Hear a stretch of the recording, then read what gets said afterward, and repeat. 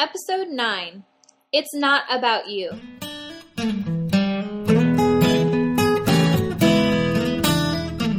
Educators, is your passion tank running on empty? Look no further. Gretchen of Always a Lesson has a double dose of just what you need. Come fill yourself up with an empowering educators podcast to start your day feeling empowered.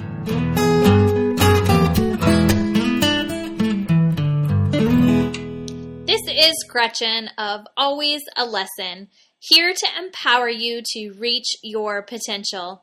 And in fact, I'd call you elite because only an elite educator would take time to invest in themselves by listening to a podcast just like this to help hone their craft. Today, I want to help you reignite your passion and potential by talking about empowering your students. So let's get started. The best advice I can give you is a reminder that everything you do as an educator is for the students. The more you can remember that everything you do is not about you, the better off you will be. Let me explain. My first year teaching was full of not only lessons I was teaching, but lessons I was learning. I worked way too hard. Working hard is not often looked upon as a bad thing, but when you're working hard in the wrong ways, it's a bad thing. I spent so much money on cutesy decor for my classroom that didn't bring any value to students. And I would be upset when a student would knock over my Apple bookend or my ruler paperweight or break my delicate teacher precious moments figurine. And not only was I mad that I spent too much money to have these items personalized and then shipped to me just to have them break the second day of school, but I spent too much time placing them in the perfect spot in my room. I think having a classroom that is pleasing to the eye is excellent. I encourage all teachers to make their rooms feel homey and presentable. But don't put your nose so stuck in a mess of a pile that isn't important.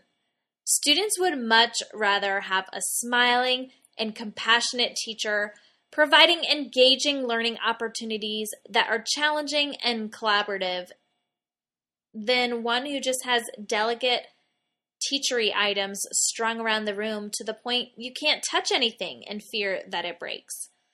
I mean, did you ever have that one room in your house that you couldn't go into or, God forbid, touch anything? It reminds me of these napkins that my mom had in the guest bathroom. No one could touch them. I mean, not even the guest. But man, did they look good. And we have to keep our focus on kids and what's best for them. If kids can't touch it, get rid of it, even if it's cute. And I'm really just talking to myself here because I hung on to those items for 2 more years, thanks to Gorilla Glue and masking tape. They looked awesome. But continuing on my decision-making that first year, I worked hard in not the right ways. I mean, I took home every stinking paper my kids ever turned in. Every single one. I even looked at every single one. Line by line. I even marked up every single one, mistake by mistake. And for what? I just gave them back and they looked over it and we moved on. It took me at least 5 minutes per paper times 20 papers, which is just ridiculous. Time not well spent. I should have just carved out 5 minutes at the end of class to go over the most important assignment together instead of putting the work on me. I mean, I passed 3rd grade. I didn't need the practice. They needed the practice. They needed to understand why they were right and why they were wrong. They needed to know how to do it better. Not me. It's not about me.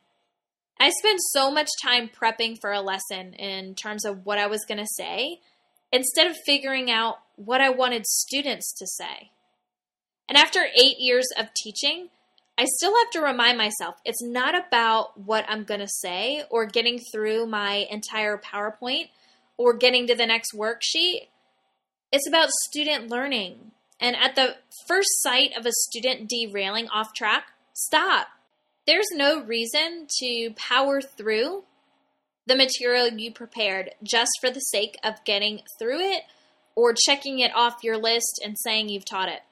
It's wasted time teaching to a child that's not getting it the way you're giving it. Slow down. Repeat. Ask questions.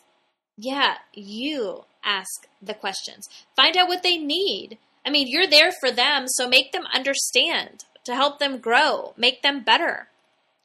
And now when I'm coaching teachers, I always say, who's doing the work? You or your students?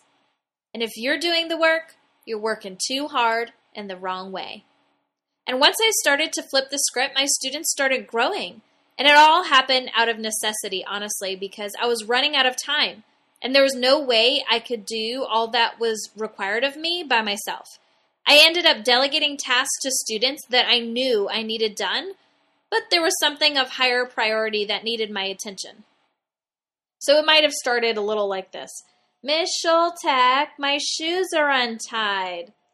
So I would then insert the ask 3, then me principle. And so since I have 20 students that need help, and I can't help them all at once, I would tell them if you have a question or you need something, you need to ask 3 people. And if by then no one can help you, it's okay to then come to me. So ask 3, then me. And this helped free me up to work on things that were really important rather than running around putting out mini fires that I knew students could put out themselves. Then there was also the Miss Schultek, Miss Schultek. I mean, I dreaded hearing my name those first few years. I heard it nonstop. I had a factory of children who couldn't think or do anything for themselves. And I was the reason for that. Ouch.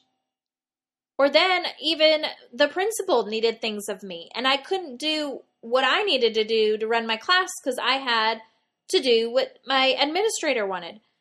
And she said one day, Miss Schultek, you are needed in the hallway while students are coming to class. Well, my morning routine was students come in, unpack, sit down at their desk, begin their morning work, and then wait to be called to the back table to turn in that homework. And I couldn't be in 2 places at once, but I attempted. I set up a desk in the hallway, and then I would call students to me so I could check homework, but still monitor the halls. But as you can imagine, I didn't do either one very well. In fact, if I had to pick, it was probably with the students. I was engrossed in chatting with them about their assignment or lack thereof. I felt like I wasn't doing a great job monitoring the hall or my students' check-in process, so I just said, the heck with it. I thought about my most responsible student, and an idea came to me. I said, Maya, I need you to check students' homework. And she looked at me like she must have heard me wrong. And she said, me? I'm like, yes, you know exactly how I do it, so just be me. Well, thank goodness for consistency, or she might not know what I meant. But the shock remained on her face to the point that I physically had to walk her to the spot in the back of the room and call the first student to come back with their homework. And the other students, too, were shocked. They were just staring at me like, is this a joke? What's happening? She can't be telling the truth. But I was in such desperate need of help, I had to turn to them. So fast forward a few days and we're back in business. The class was running smoothly and I was out monitoring the halls. And I wish I could say that I planned to help my students grow and therefore I purposely set up these opportunities to gain skills, but I didn't. I just needed help and I asked and they stepped up to the plate. And that was my aha moment. I was free. What else could I have my students do so I can focus on other things? What else was on my plate that could be helpful to relinquish responsibility, but at the same time, provide value and opportunity for my students? And one year I had a large group of TD kids, and that stands for students that are performing higher than the average, and they're placed in our talent development program, so TD, Talent Development Program. And I thought, man, this is awesome. They're smart. They don't need me. No, it's just the opposite. They are more needy because they get things so darn fast. but I loved them. Their desire to learn and grow was fascinating and energizing. There was no way that I can meet with them every day when I had other reading groups to conduct. So again, out of need, I said, boys and girls, I am going to trust you with something huge. Can you handle it? Well, and of course, their eyes went wide with excitement, and I said, I really need to work with some of my other groups to help them get to where you are, and that's going to take some time. But I don't want you to miss out on learning. So I was thinking, why don't you continue to meet in your reading group without me? And then I waited, and there was lots of silence, crickets. They couldn't even process what I meant. So then I said, well, you're going to have your own book club. You decide how much to read in between your meetings, decide what to talk about, and then just report back to me how things went. Again, they just looked at me in shock and in awe and figured I must have lost my mind again. And I just said, I trust you. And I handed them a rubric to assess each other on their contributions during book club. That would be handed in to me at the end of each of their meetings. I also gave them a list of sentence starters so they could share their opinion or a comment on someone else's thoughts. And then I gave them a stack of challenging chapter books that they could choose from. And I have to tell you, this was the best decision I ever made. I would sit at my back table with my rotating reading groups and keep my eye in the class library. That was where my TD kiddos were sitting in a circle, sharing their comments about the chapter they read and adding on to each other's thoughts respectfully. They were just so self-regulated. Like someone would share something that made no sense and they would look at them and say, could you explain that again? Or could you find a place in the text that explains what you're saying? And I couldn't help myself from laughing. They were mini-me's. I mean, they spoke like me. They acted like me. They encouraged each other like me. It was awesome to see them grow up in a matter of seconds, just because I gave them the opportunity to do that. And again, I really wish I created these systems and procedures because I knew students needed to rise to the occasion, but I didn't. I just really needed help, and I asked them. And the best thing that ever happened to me and to them was this relinquishing of responsibility. All of these examples go to show you that it's not about you. It's not about what you're going to say or what your awesome presentation is or your cutesy decorations or the ability to multitask and care for 20 plus kids. It's about being intentional, about how you structure your class to ensure students are learning and they're growing as people. And I was stunting their growth for so long. They weren't independent. They were dependent on me. And I think the parents felt the exact same way. Their children were very dependent on them. And there came a point during a parent-teacher conference where I looked at the mom, who I adore dearly, and I said, stop doing so much for your child. I know you love her, but you're loving her too much, and it's hurting her. I mean, talk about a deflating comment. Talk about taking the wind out of someone's sails. A parent about broke down, but she looked at me and said, you're right. It's just hard. She's my baby. And I mean, I get it, but when you pack their lunch every day and you tie their shoes and you place all of their items in their backpack, you're hurting their development into becoming an individual. They come to class and there's only one of me, 20 plus of them. I can't do the things that you're doing for them, and it sets them up for failure. They need to learn to operate by themselves. And of course, just come to you or I when they truly need help, but they can tie their shoes, they can make their lunch, they can pack their bag.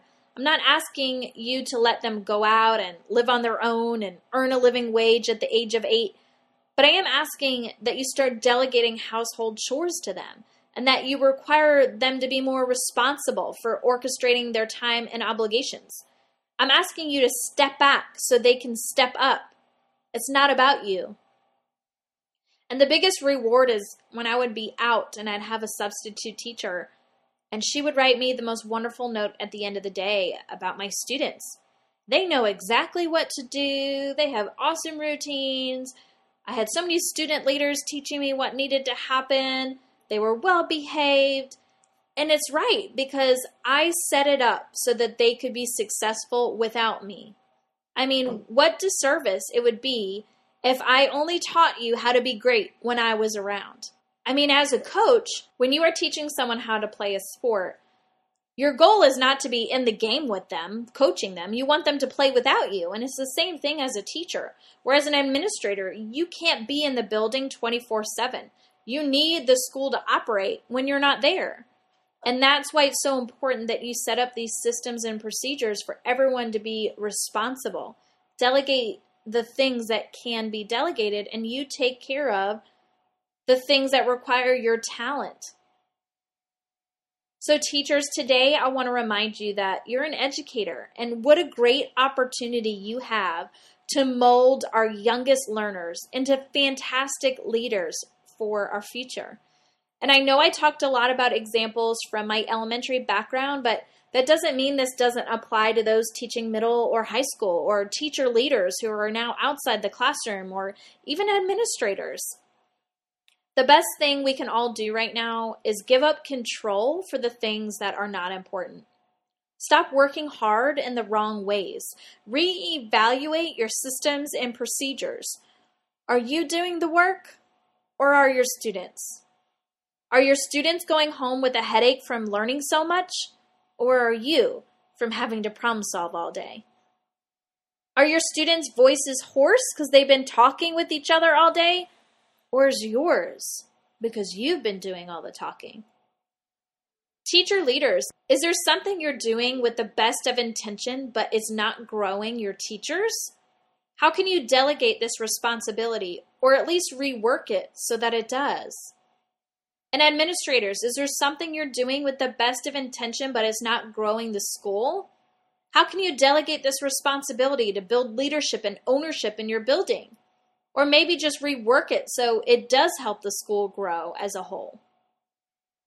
Educators, I just want you to reflect, make some tweaks, and you'll just be amazed at your students' growth when you let them take off their floaties, take off their training wheels. They can rise up. Come on, kiddos, rise up. All right, elite educators, that's a wrap for this week's podcast on empowering your students, because remember, it's not about you. Now go out and be great, because you've just been empowered.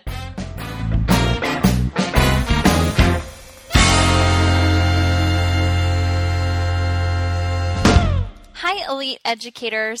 If you like what you hear, subscribe to this podcast on iTunes, and while you're there, leave a rating and review. Also, stay connected with Always a Lesson through social media. Like us on Facebook at Always a Lesson, and follow me personally on Twitter at gschultek. That's GSCHULTEK. I'm looking forward to connecting with you.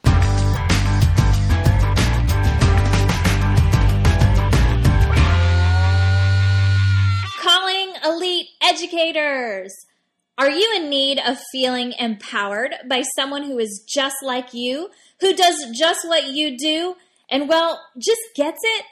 Then hop on over to alwaysalesson.com to learn more on the blog for tips and tricks of remaining passionate about your current work. Also, check out our social media links for more personal connection to other elite educators just like you.